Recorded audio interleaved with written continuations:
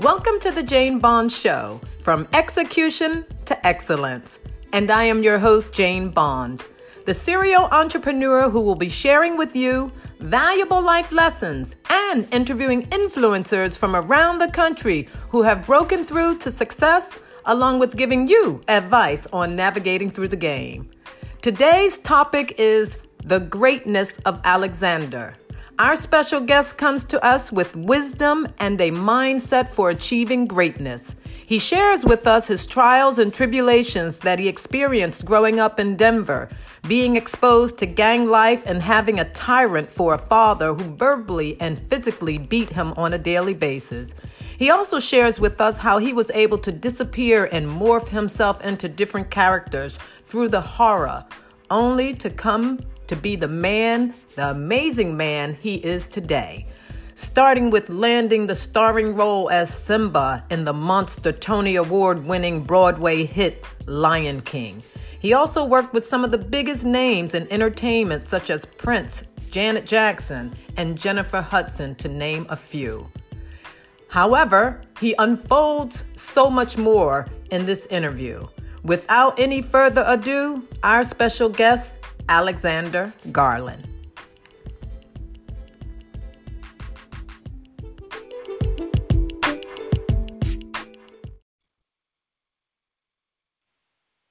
Hey, Alexander, how are you today? Hello, Jane. Doing very well, thank you. Yourself? Oh, I'm doing fine, especially with the climate we're in. How are you making out there in LA with COVID-19? Staying at home, staying safe, sanitizing and all that jazz, and just staying grounded in spirit. Awesome. Same here. I think the best thing for me that has come out of this whole COVID-19 is I've been able to gather myself and become closer with family members and actually reach out and touch them a little more than I normally did, because we get so absorbed in our own busy lives, which is really not as busy as we think they are. Yes. So I think the thing has come through out of this. Yes. Ditto on that front. Definitely have found that all the things that it's been like, oh, I don't have enough time for this, I don't have enough time for that, I found the time for it. Right. During this quarantine. Just counting my blessings and being grateful for what I do have and, trudging forward. Oh, fantastic. Well, I want to thank you for taking the time to come on from execution to excellence, and I feel like, you are someone that my audience is going to love hearing their story. So with that being said, let's jump right into it. Alexander, you have an interesting story, so why don't we start with you growing up in Long Island in Roosevelt? One of the best places. Obviously, I'm a little biased. So okay. Did I get that right? Yeah, you're right. Roosevelt, Long Island is where my heart was cultivated.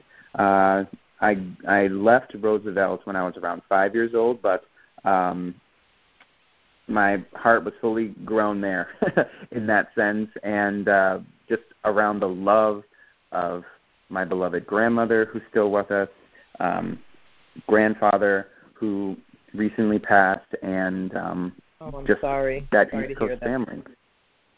Thank you for that. Yeah, he's on the other side, but there's something auspicious about people being on the other side for me, that they're kind of working for us from the other side. Just let that be what that is. I agree with you 100% on that one. You grew up with a, pretty large family like I did. You had 6 siblings. Yeah, so I'm one of 7. Oh, fantastic. That must have been fun growing up with a large family. Oh, wow. I mean, definitely busy. The fun and or just activity, because sometimes siblings, we're not the best to each other growing up. We're all changing. No, we're not. Going through, puberty or just angst. So, yeah, there was definitely always activity. Some of it was, good for us. Some of it was poo-pooed. But, yeah, never a dull moment. Where do you fall in place in line with your siblings age-wise? I'm the second oldest of all of us, but I'm actually the oldest male. Oh, okay. Yeah. Interesting. I'm the second child next to the baby, and everyone else is older than me. You and I have a few things in common, which is interesting. That's funny. That's great. Growing up with a large family can be amazing, or, it could be a terror for some, depending on, who's the family bully, definitely. Right. But, my family, they were all kind of into music and singing and I'm a little older than you, so it was interesting in the 70s for us. So I can only imagine in your family, with 7 kids running around and you being, next to the oldest. That's amazing. I was like one of the last ones to arrive here. Oh, wow. Got it. So I know you guys moved from Long Island at a young age, and you moved to Denver. What were some of the challenges and issues that you guys went through when you had moved, so far away from your family, your family, your immediate family, actually? Yeah. So when we moved, I was around 5 or 6 years old, and there was 3 of us on the scene so far, as far as siblings go. And there was discord in the family. Basically, my father, it wasn't a secret that he'd become very violent, not just towards my mother, but to us kids. And her family, her mother, father, and her siblings wanted to do something about it. Not necessarily an intervention, but definitely put a hand in between and say, no, you can't do this. We're done. And oh, wow. So some uncomfortable and heated discussions and arguments. And, it's not talking about emotional abuse or just emotional abuse or verbal abuse. There's physical marks and such that are coming up on their nieces and nephews, us as the kids and their sister. So, there was something that needed to be done. And my father, being the tyrant that he grew into, because I like to believe that people aren't born that way, not making an excuse for that behavior or that type of person, but people make a choice to not feel pain or to not be bullied or whatever that is anymore, and those choices they spiral out and hurt other people sometimes. So he chose to be a tyrant for whatever demons that he had in his closet to rise up against. And inside of that tyrant mentality, he wanted to control the quote-unquote discipline, using his words, of his family. And that meant the discipline of his kids and his wife. And he moved us to Denver. So that's why you guys up and moved to Denver. Yeah, and the kids we didn't know how permanent it was going to be. We thought it was just a moment in time. As sometimes as a kid you do think it is, it's like, oh, we'll come back, and, life is so big as a 5-year-old that it feels like forever. But it actually did become forever. We never moved back. We did visit every summer for a few years, but then at some point he cut that off as well. And it might not have all been him. It might have also been the fact that 4 other kids came on the scene, and a black family with 7 kids the mother's working, tirelessly, and the father's doing jobs every now and then, that's basically a one-parent household with a lot of abuse going on, and it's challenging, to say the least, to take care of 7 children as one powerful black woman, So God bless my mother for what she's endured and what she's come through. Absolutely. But I know it mustn't have been easy, to raise good little children, let alone, children that are black and dealing with things and dealing with trauma now, and, just all these different layers. Absolutely. And how did that affect you guys, going to school and making that big, move to Denver in a whole different environment? And then the abuse getting worse, I would think. Yeah. I think he thought that, if I get them out of the way of these other influences, they'll behave or they'll act like I want them to, with a total disregard that we're our own people and my mother is her own person and we all have our own thoughts and all that jazz, So it didn't turn out like he planned, and the fire in the kitchen got hotter. Definitely rose the stakes, and stress added to that as well. Having more children, having less money, not having a community that you already know, like having to build a new community. There was definitely a rise in the abuse, and the environment that we lived in physically with the neighborhoods got worse and worse as well. And so the other kids that we hung around, the neighborhoods, the activity in the neighborhoods was not the same. It was not the same quality that we were experiencing in Long Island, and we fell way to our environment, with gangs being around and drugs being around. And okay, I was going to ask you, what was the difference? Okay. Yeah. Don't think that our family got heavily into drugs. What we did get influenced by was a lot of gang activity in the area. There was a lot of shootings in Denver.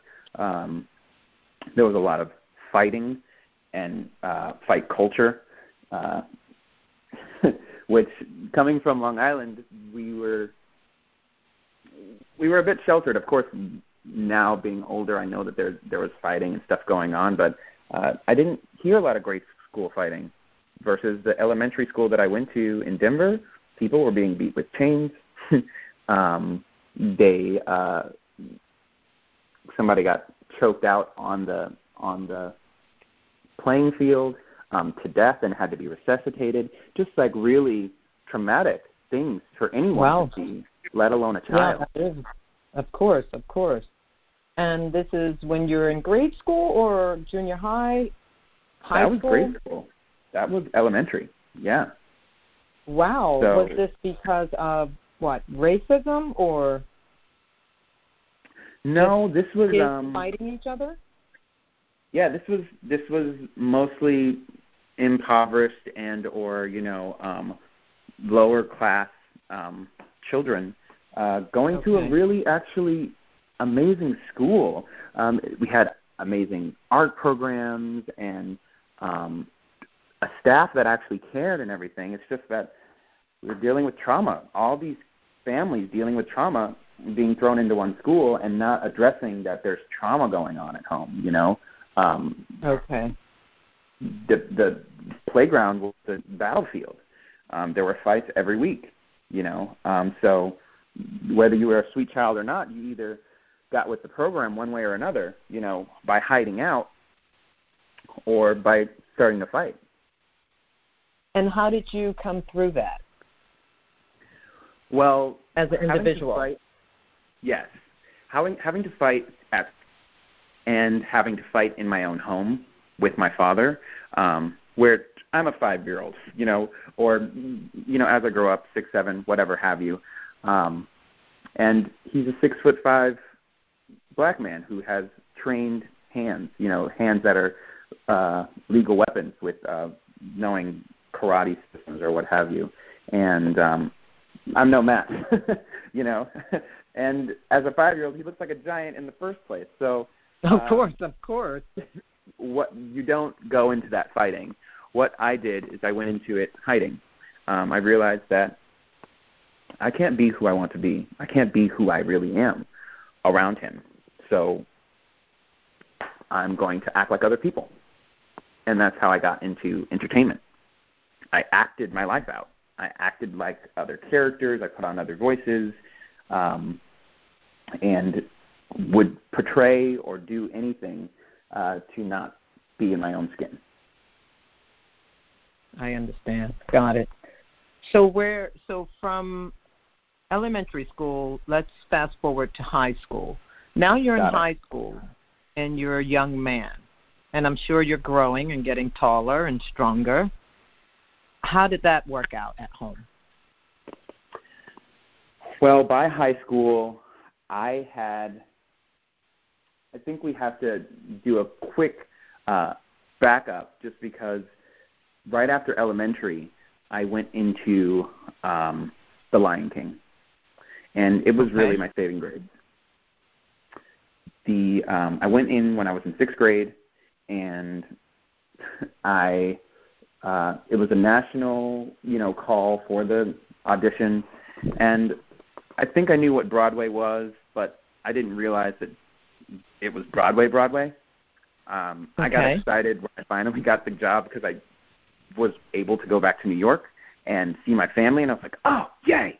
And people thought I was excited about, being in a Broadway show. I'm like, not the Broadway show. Like, I want to see my family again, So, and then I realized that I was doing grade, a tour. Let's in 6th grade, what are you, 12? Yeah. Is it? About 12 years 12. old. Okay. And I was a different 12-year-old, though, because I looked 8. I was that short. Okay. Yeah. So I'm a 12-year-old, 8-year-old. And I went into Lion King. I was touring for a year and a half with them. This was their first national tour. I was the first young Simba on that tour. It was freshly after 9/11. So hearts were open and raw from the devastation that was for not just New York, but for the nation, for the world. And our job on tour was not to, perform. They told us very early on that our job on tour was to get inside the hearts of the American people, revive them from what happened with 9/11. And that's what we took on, and we did that for a year and a half. I loved it. One of the best years and a half of my life. And so how did you and your team, the touring, the whole group of you touring, how did you revive America, so to speak, and, take on that mission to heal people as opposed to perform? I mean, some people can't distinguish the two, so I want you to distinguish that for others. Got it. Okay. So, well, number one, I'll say, obviously everybody does things differently. Like everybody has their own personal way that they do it. But I really do think that as a group, what we did is we didn't shy away from the vulnerability. We didn't shy away from the heart of it all. In the opening scene, of The Lion King, you hear the na chikonya nawagitsi baba, and that is it's a battle. Well, all right, let's hear that again. And that's not my role. That's Rafiki singing, but it's a na chikonya nawagitsi baba. Absolutely. And, yeah, it's just the way that Rafiki just grounds in and sings that out. It was a wake up. We are here. We see you. We love you. And for at least this hour and a half, 2 hours, we've got you. We are going to take you on this journey. We are going to, grab you by the lapel and not let go, and we're going to love on you. We're going to, yes, there's a message, amazing message in Lion King of like the circle of life and things go on, and it's an amazing coming of age story. But I think what we did was we took our pain that we were feeling with 9/11 and we put that directly behind as if it was a filter, and really put our hearts out there. And that's what had the I'm sure that was that had to be very powerful and impactful on the people that, were seeing the show for the first time and seeing, this whole circle of love and life come to fruition. That's amazing. I mean, just by you singing that little part, I could feel it, go through me. And that's why I was like, okay, let's hear that again. Because it's so recognizable and, it's such an original Broadway play that as soon as you hear it, you know exactly what it is. Exactly. Not everything can move you and grab you, but I know that was one of the longest shows, and still playing on Broadway. And being a part of the original cast and being the main star, because that's what it was all about, is amazing. So I can definitely feel that energy, come alive for people and have them just be, taken away for that hour and a half. That's amazing that you guys were able to take that on, because you did mention that in our earlier conversation that your mission on Broadway at that time was to revive America. So let me ask you this. That's a great segue into my next question. While you were on stage at this young age, bringing others together, feeling, all this pain that you had in the background in your own life, what was that like for you? That's the really extraordinary thing, because we didn't ignore it, that was our life, but we were able to not experience that pain, the physical pain of being abused, daily, for a year and a half, because we were on tour. And we look back at pictures, and I'm making some what we'll call really expressive faces that I'm like, why would I ever make that face?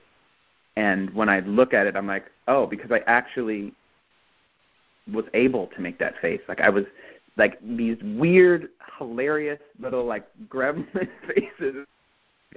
But it's just this little boy who's experiencing joy freely. And before that, I didn't know what that was. The last time I was able to do that freely was as a 5-year-old when I was back in Long Island. And so being on tour really saved my life. Right. It did. So what was that like for you, recognizing that? I didn't want it to end.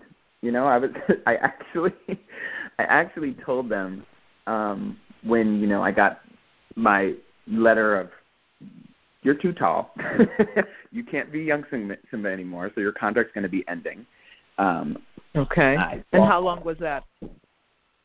Did that for a year and a half, and after that I bawled. I was bawling, and they had a going away party, bawling, and I remember telling them, I believe it was like a company manager or something, like, what I think we could do is just, I can be a stagehand until I turn 18, and then when I'm 18, I can just be Big Simba, and then, it can work out. Right. Anything not to go back. Exactly. And I think that, they were like, you're hilarious and cute, and we would keep you if we could. But that's not how the world works. You can't be a child stagehand. It's like there has to be some role that I can play. And I actually had to face the music that go back to the life of what I had. And when I looked at that, I said no. I called up my mom, and I said, hey, so I'm supposed to come back. You know, my contract ended, and I'm 13 now, you know, 13 and a half. And she was like, oh, that's great, da-da-da-da-da. You know, so excited to have you back. She's back home with my 6 brothers and sisters and my father. And I told her I'm not coming back. I'm not coming back wait a second. unless he's gone. At 13 and a half, you make a phone call to say to your mother, because you're still a minor, I'm not coming back home. I'm not coming back home unless he's gone. Okay. And she was like, what? I was like, well, I haven't been beat for a year and a half. Like, I don't want to experience that anymore. I don't think I'll make it through it. You have to have him go, or I'm not coming back home. I will, you know, my aunt had generously gave up her job and was my guardian, professional guardian on tour, and she was going to drive back to New York. And I said, I'll drive back to New York with my aunt, you know, go live with my grandmother. You know, I don't know how I really would work it out, but I was like, I'd find a way. You know, I must have money now because I've been on Lion King for a year and a half. I didn't really know how much money I had, but I said I knew in my spirit I had enough resources to work it out and not live in that situation anymore. At least leverage it, it sounds like. And she fought with me for a little bit, and then she was like, she realized I wouldn't come back unless he was gone. And she told him he had to go. Amazing. It must have taken a lot of strength. You know, here it is. You have a child star who's on tour in one of the biggest Broadway shows there is, and he's afraid to go back home. How does that happen?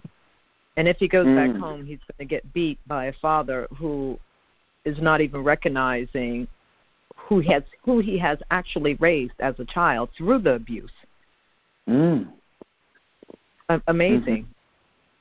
And your mom finds the strength to finally make him leave. Yeah. So you go back home, and what happens? So I go back home, and it's weird because number one, he hadn't vacated before I got back home. It was like 2 or 3 days before he left. So she was like, he's on his way out. I already told him, you know, but please come back. I need you. I need you to come back, please. And I trusted her, and he left a few days later. I didn't get beat in those few days. And so I was like, yes, I got him out of the house. Well, one person's victory is another person's, we won't call it hell, but not the other person's victory. So we'll say that some of my brothers and sisters were upset, the younger ones who hadn't been beat on as much. He started to lose, apparently, his fervor or his drive to discipline us in that way. And they were like, you stole our, like, why is our father not here? Well, we just said he can't live there.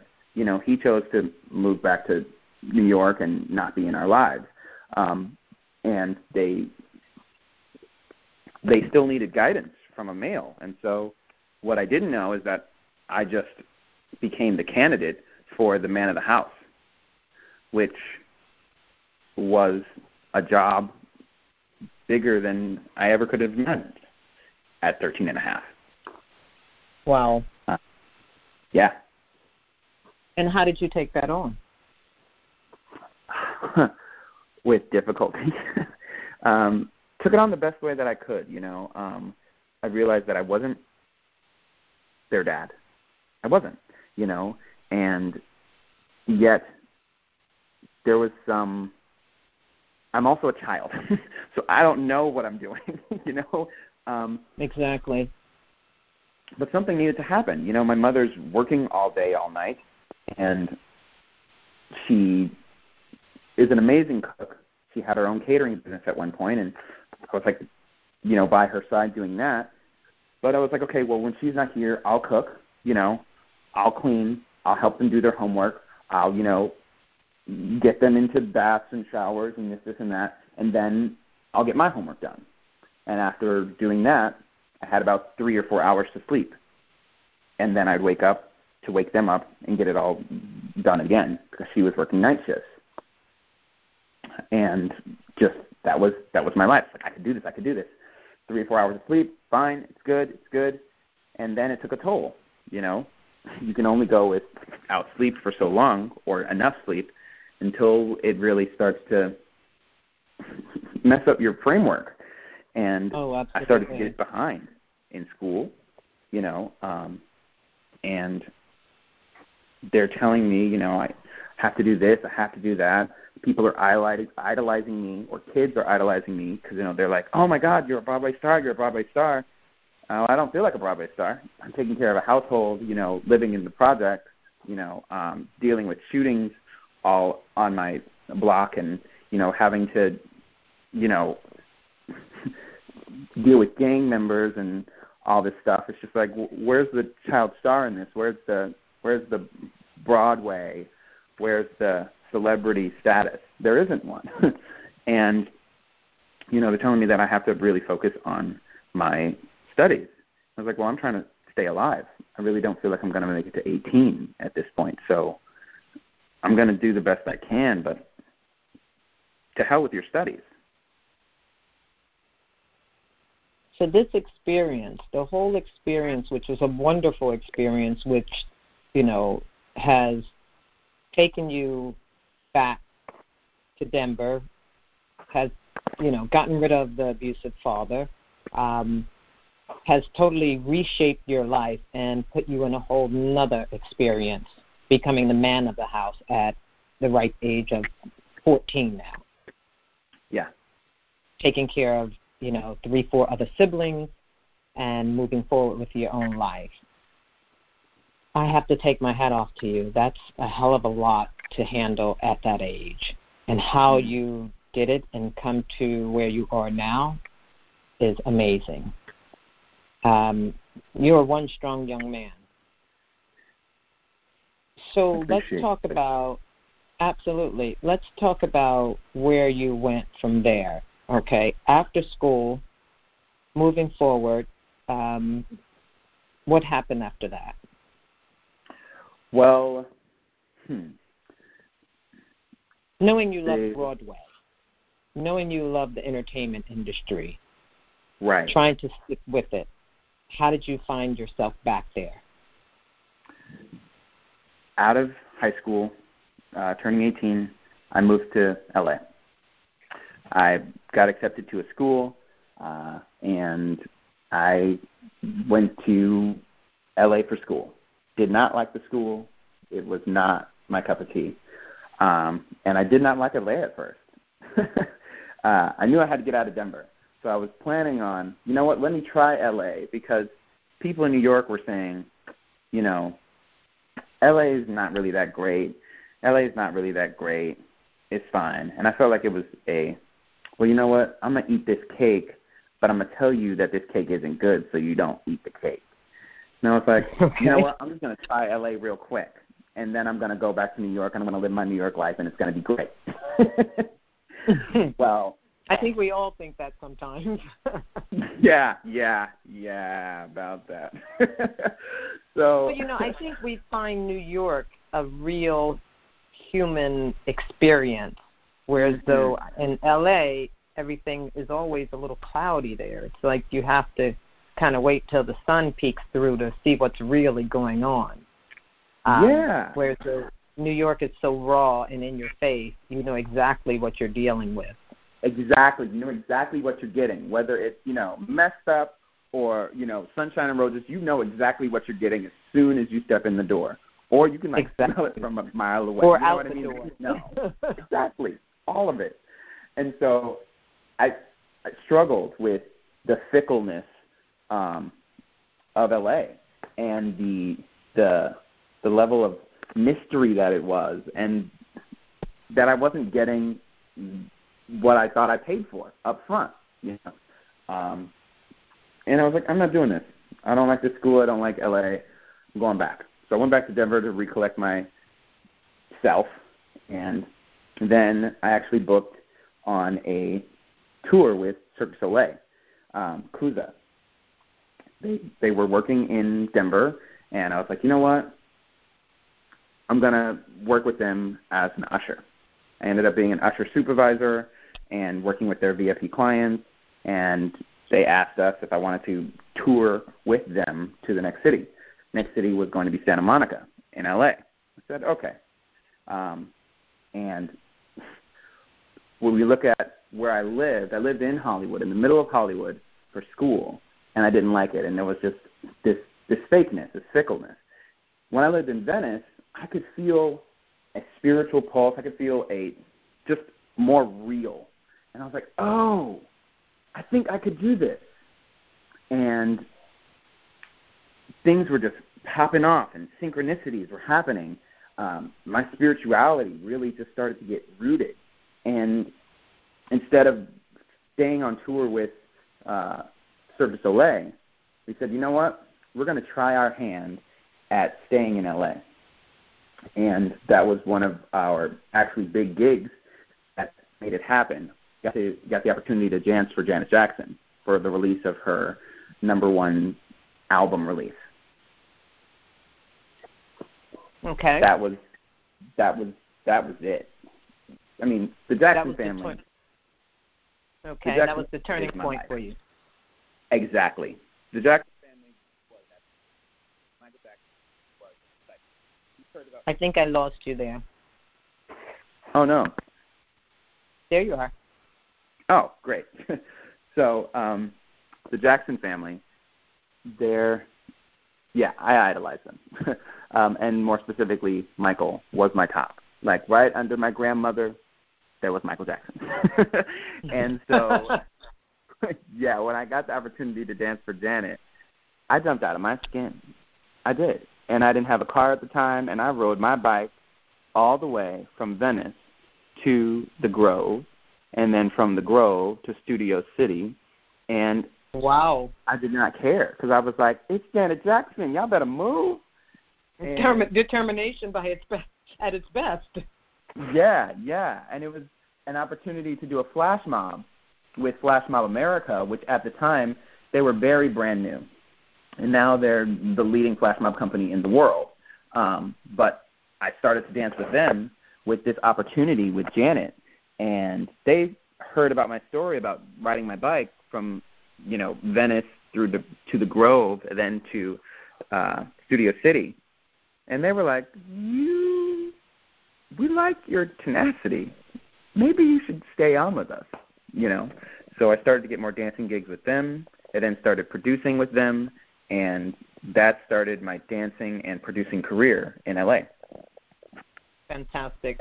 And you have danced and produced with quite a few superstars like Jennifer Hudson, Rosario Dawson, and, to name a few, and not only, the man himself, Prince, God rest his soul. So tell us a little bit about what that was like for you, working with, these mega stars.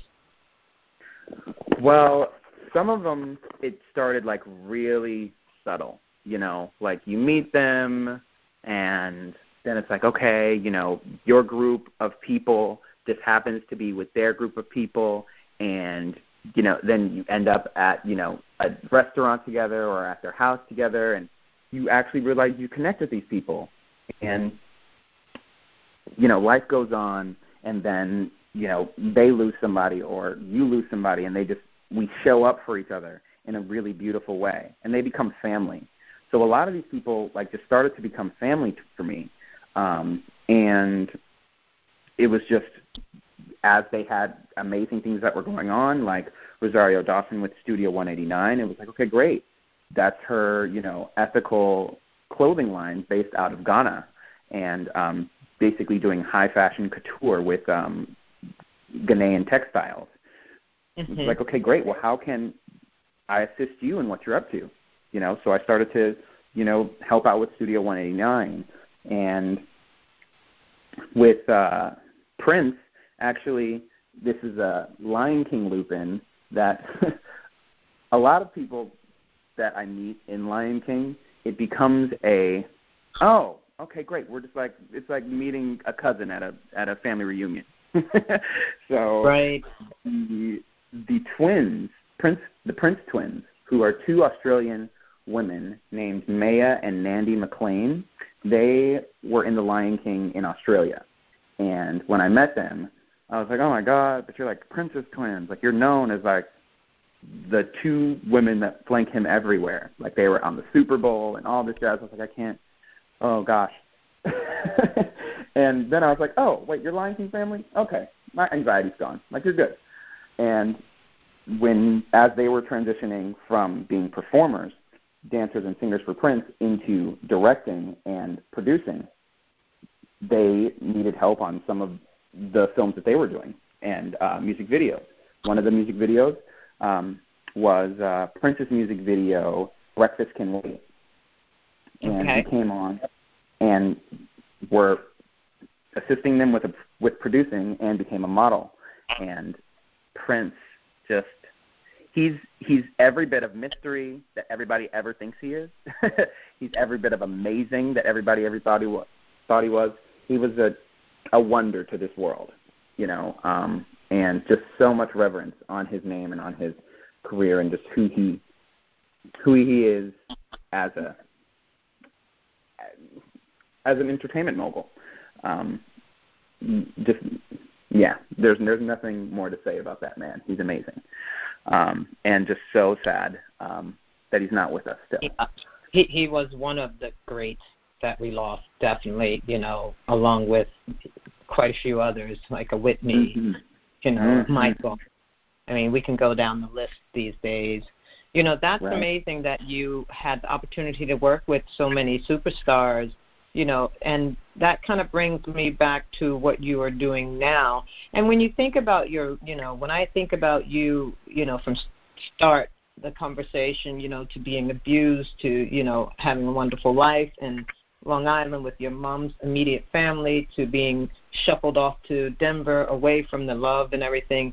And you kind of developed this family outside of everything, even though you had these horrible experiences, with your immediate family, your siblings, dealing with everything. And then it sounds like being somewhat blamed for, the man of the house, your father, being dismissed so you could come back, and only to come back to take care of everyone else. But, moving forward and looking at where you are at this point of our conversation, working with a Janet Jackson, a Jennifer Hudson, Rosario Dawson, and Prince, to name a few, is an amazing feat to have under your belt at this point. And you said something to me in our conversation we had the other day. You said that you right now have been a fluid male for the past 2 years. Talk to me a little bit about that. Yeah, so one of the reasons why our father was so specifically violent towards me was because of some markers he started to see inside of me liking men. I had to hide that away. That was one of the things I hid away inside of my career or inside of acting and performing. And as I started to become comfortable with myself over the years, I started to, go out there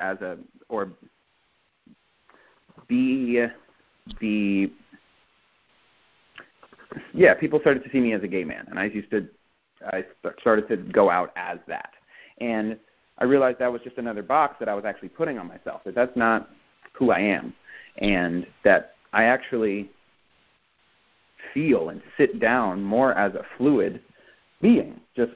I'm fluid inside of my relationships with men and or women, and that even more so there's a pronoun that inside of this, changing system that we have of communication and language that really fit more than the traditional he, him, or his.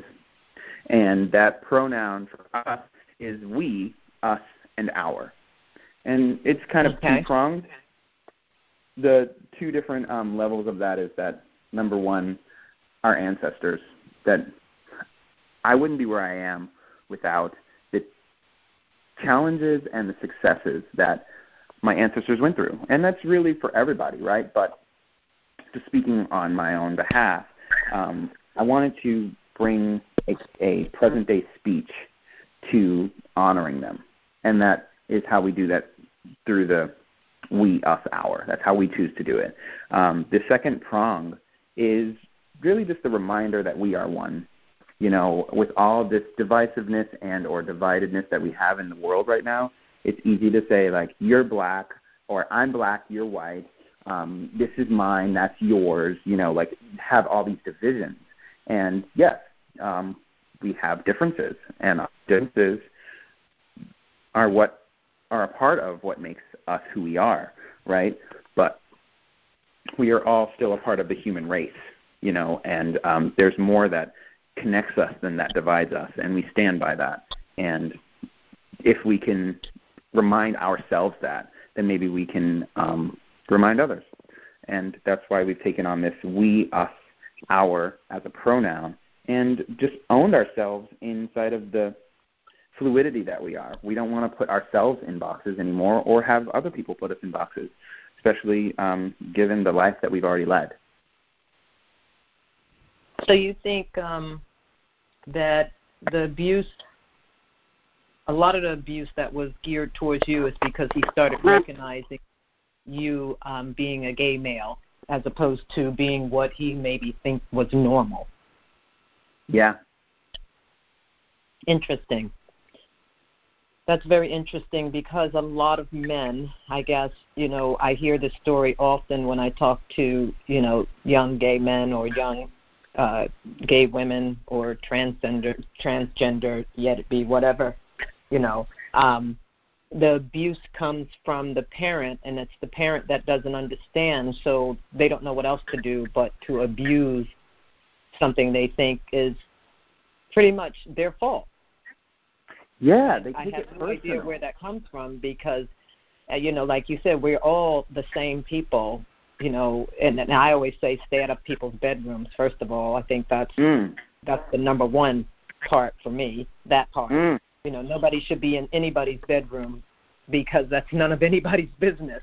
And say that. We're all the same, irrespective of who we are attracted to. It's the heart doesn't know or see anything. The heart just feels. So whether it's feeling for a male or female or both, it's nobody's business. And I never understood that. I come from a family, and I have two young gay nephews who I absolutely adore.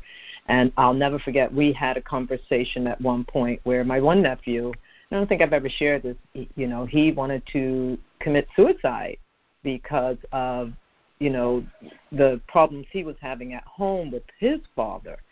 And, I sat them both down, and I said to him, listen, being gay is a very short conversation with anyone.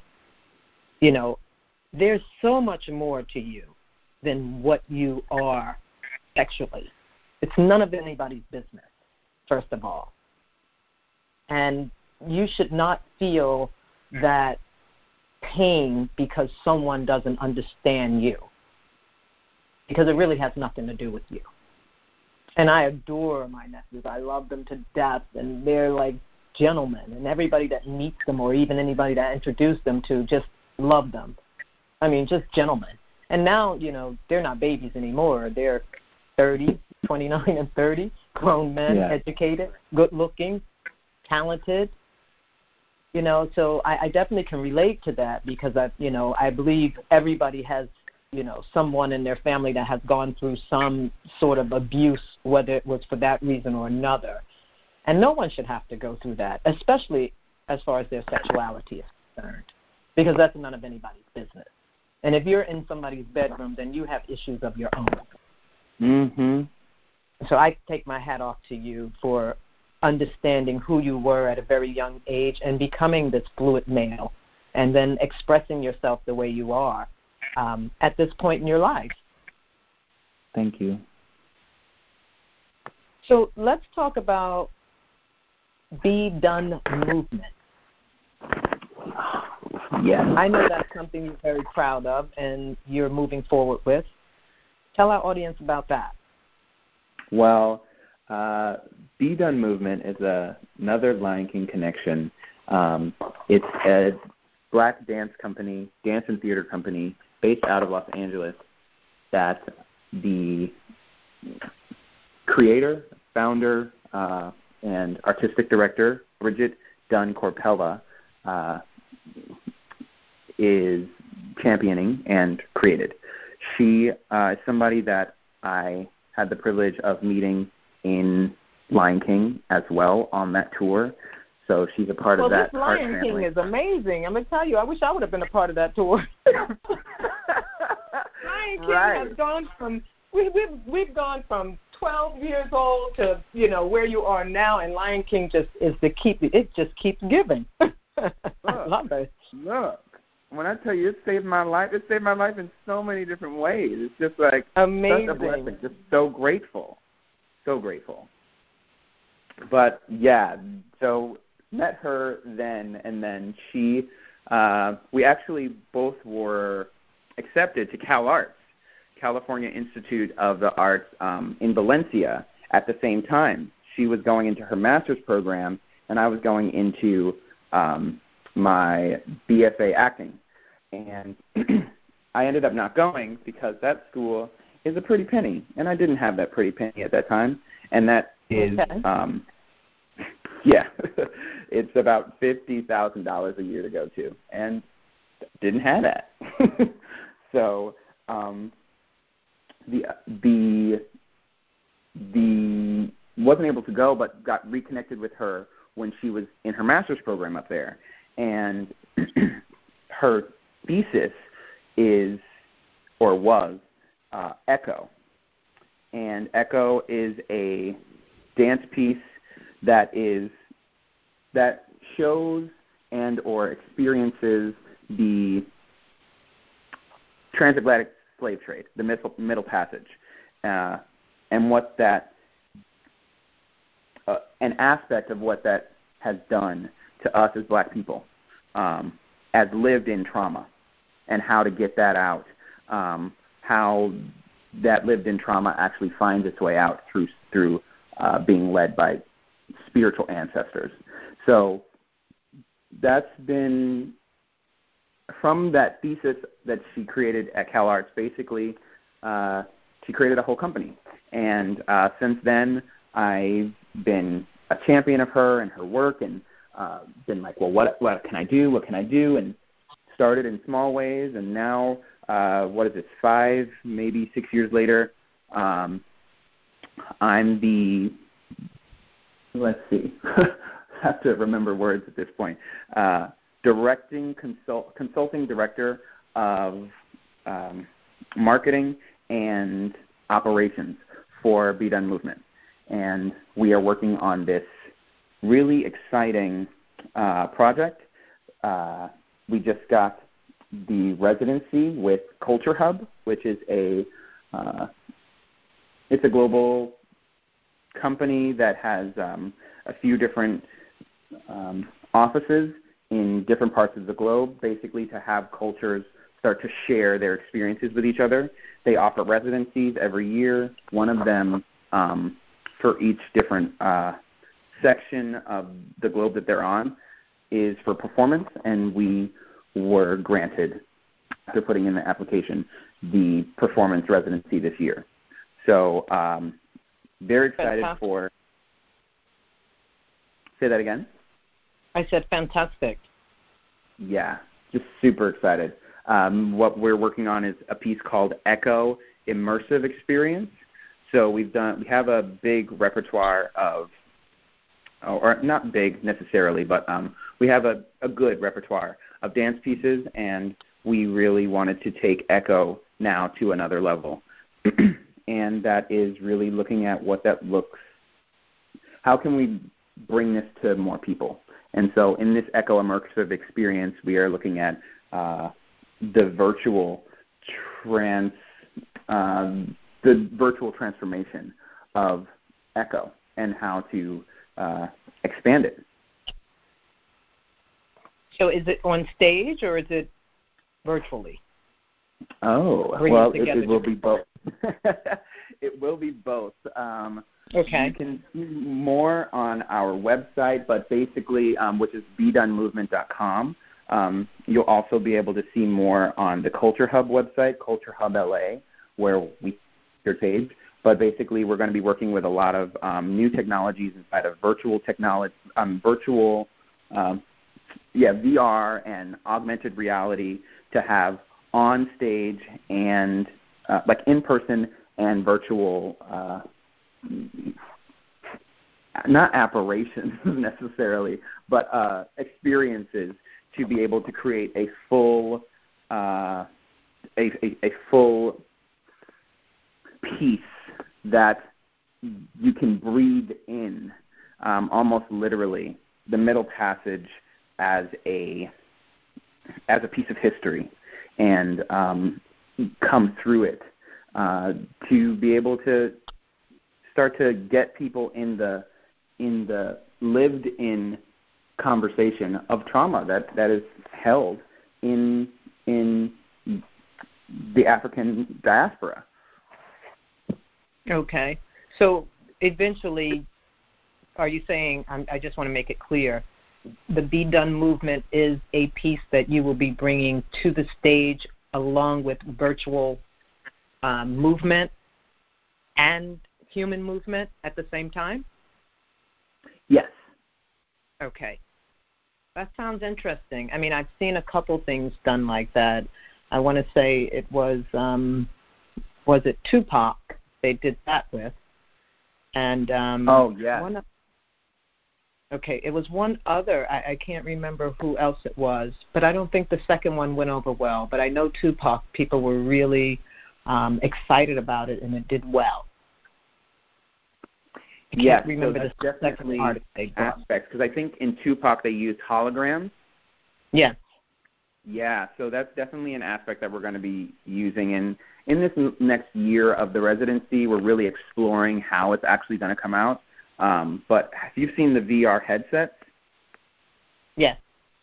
Yeah, so we're looking at, we're starting to play with how can we really create a virtual world, almost like a game inside of the VR headsets that people can, engage with the headsets on, and really almost create an avatar feel when those come off. Like when I take off this VR headset, how much of that world can I actually see here in the space now again?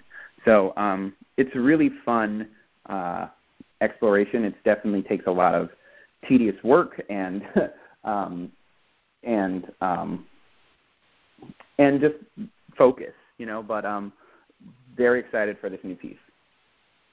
Interesting. I would love to see something like that. I took a peek at the website, and that looked pretty interesting. That's what made me think, will it be something like a hologram, using some type of virtual movement on stage along with human movement at the same time, and they're engaging with each other. That's kind of what I got out of the website when I glanced at it really quickly. So I'm glad you brought that to our attention. And I know there's another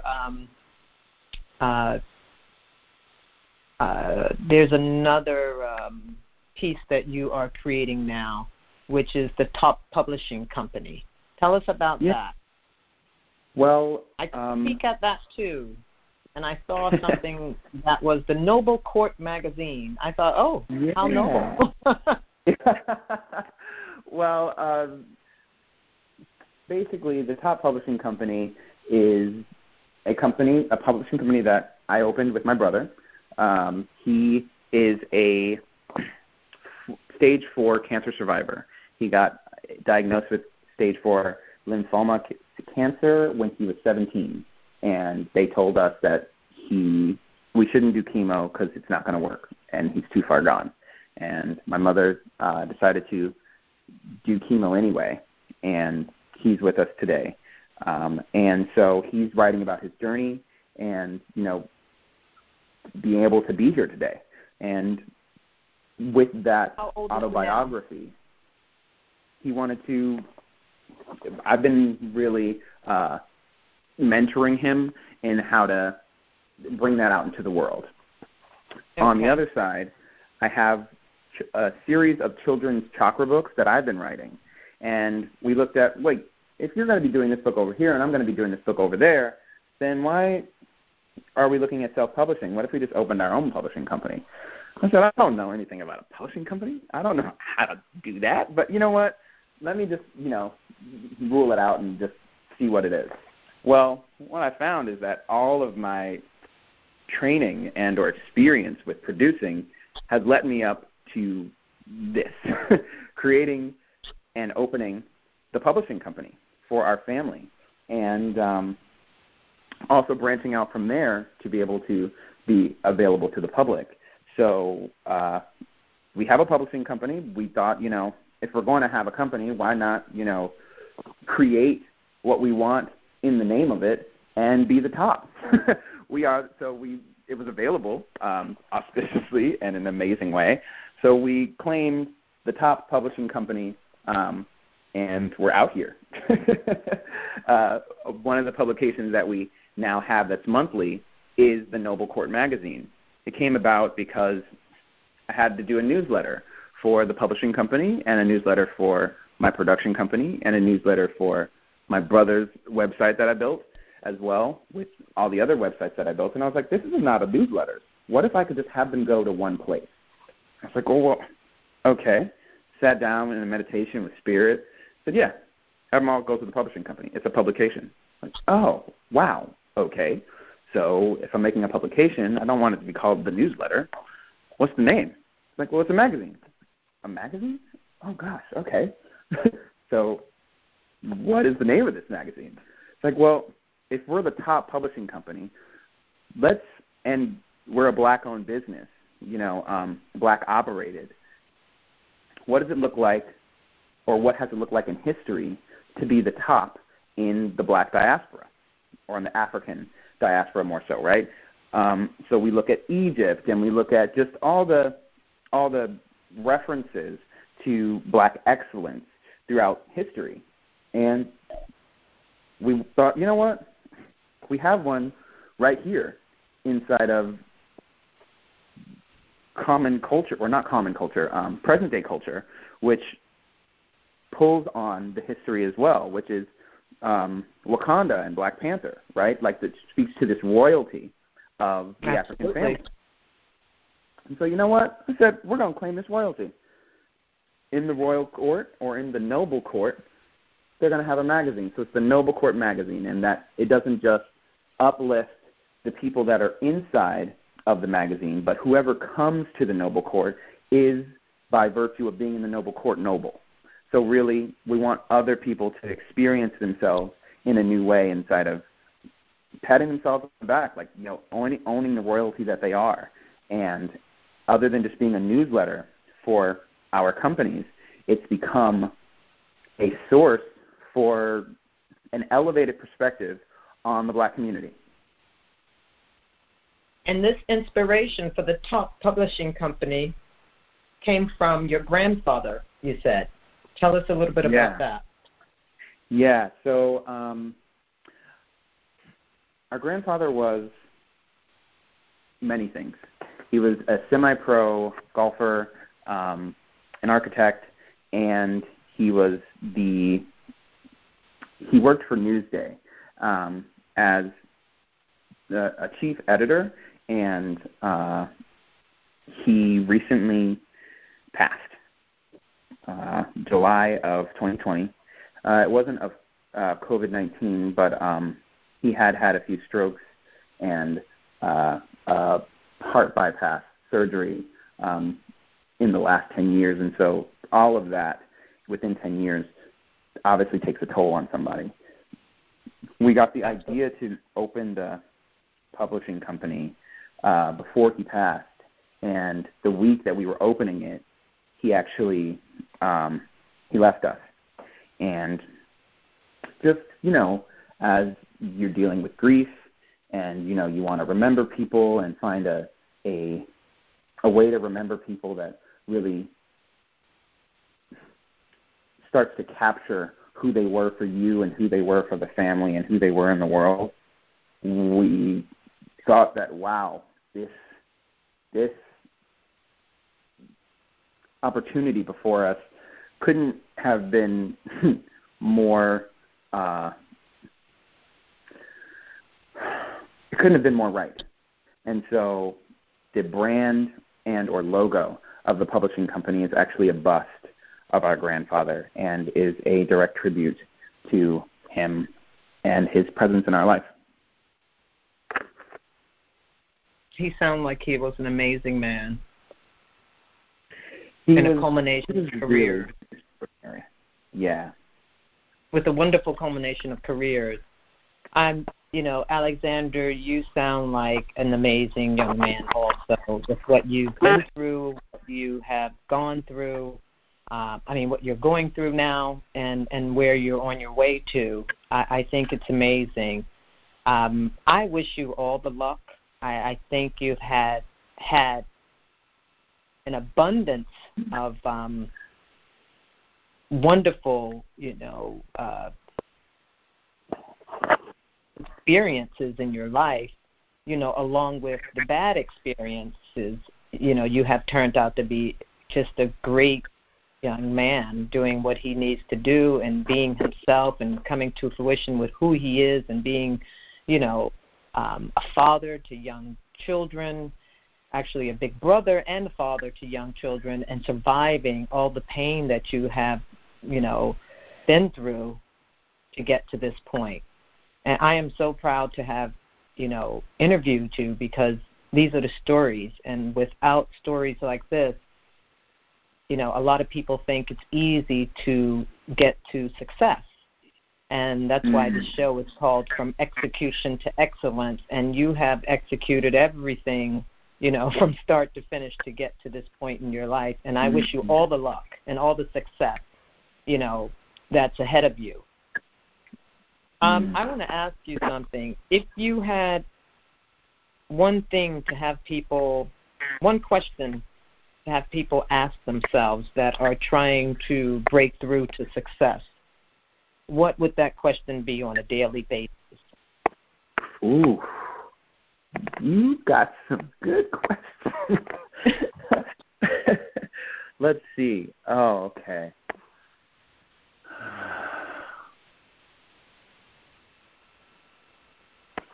It would just be one question that you would have people ask themselves on a daily basis that want to break through to success.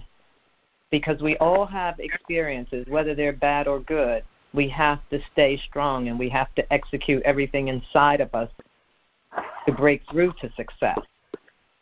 And the reason this show is here is because we want people to know that you have to steadfast, you have to stay the course, and you have to execute everything you have inside of you. I think that question is, what do I want to contribute to the future? Like just every day. What do I want to contribute to the future? And I think that boils down to not just, our everyday actions or the business opportunities we go for. It's the way that we treat ourselves, the way that we treat other people.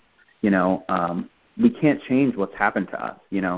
There's some people have been through horrible atrocities and traumas. And so we can't rewrite that history. But what we can do is heal it in ourselves. We can't even heal it for other people, but we can heal it in ourselves so that it starts to, so it doesn't ripple and project onto other people. So what do we want to contribute to the future? Not just for our own life, but to the future as a whole. I started to realize that, you know what? This world is not what I want it to be right now. And I don't think it's what most of us want it to be right now. But at the beginning of this COVID experience, and maybe a little bit before then, I just started to realize I'm not a kid anymore. I can influence the world. I can influence the future. And I can either, sit or get off the pot. You know what I mean? Absolutely. Yeah. That's what I boiled it down to. Do you find yourself as an adult living a life or wanting, let me rephrase that, do you find yourself wanting to live a life or partial life of servitude?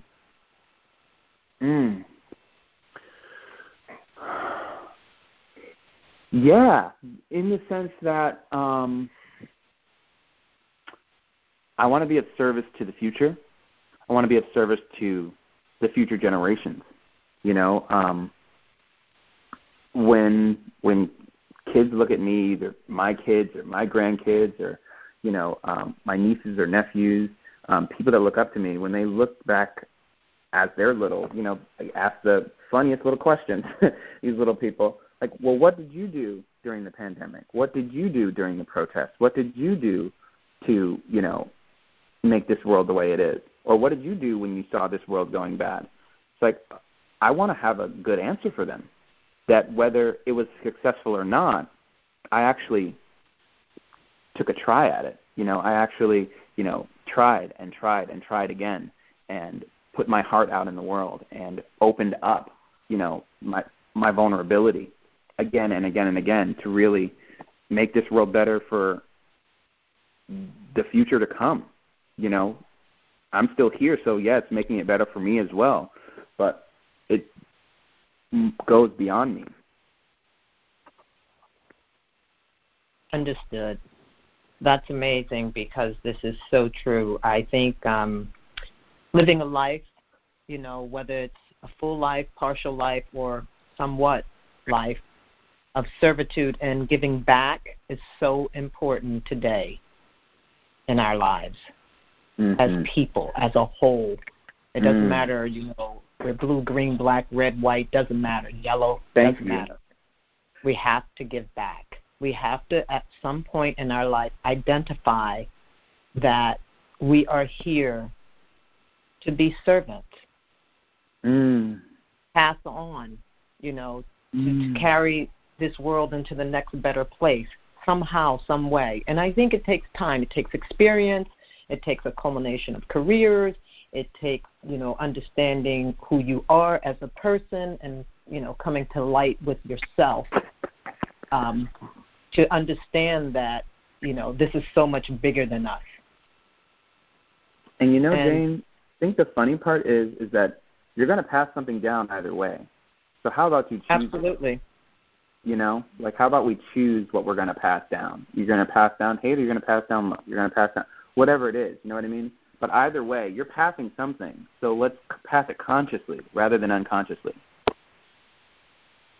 So true, so true. We must be very cognizant of what's happening in our world right now, at this moment in time, and know that we have to contribute to make it a better place for all of us. I agree 150%. Mr. Alexander Garland, it has been amazing talking to you. I love when I have a great interview. And the pleasure's been all mine. It's a wonderful thing to hear people, just actually relax, have a conversation, and really, put out there what their interests are and what they have been doing and what they are doing and what they're doing to give back to the world. It's amazing. And I have listened to your story from start to finish, and like I said, I take my hat off to you, and I want to thank you so much for coming on From Execution to Excellence. And before you leave here today, I'd like for you to tell our audience where they can find you, because there are quite a few places. to go. So spell it out for them, because I'm sure they're going to be interested in watching what you're about to do, what you're doing, and where you're going. Got it. Well, thetoppublishingcompany.com is where you can find everything publishing that we're into. You'll also find the Noble Court magazine on that website. You can also go to alexandergarland.com. It's currently getting a facelift, and it'll be out by my birthday, which I'm a Libra. Birthday is October 8th. So am I. So, hey, Libras, we're here. Yes. Love it. So it'll be out this week. The website will be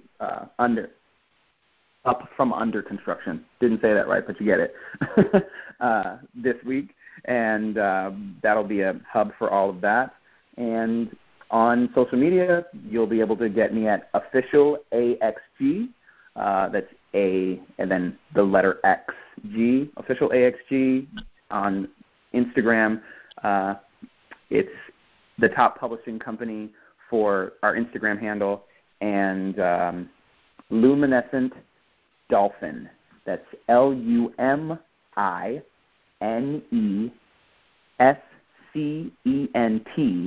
Dolphin.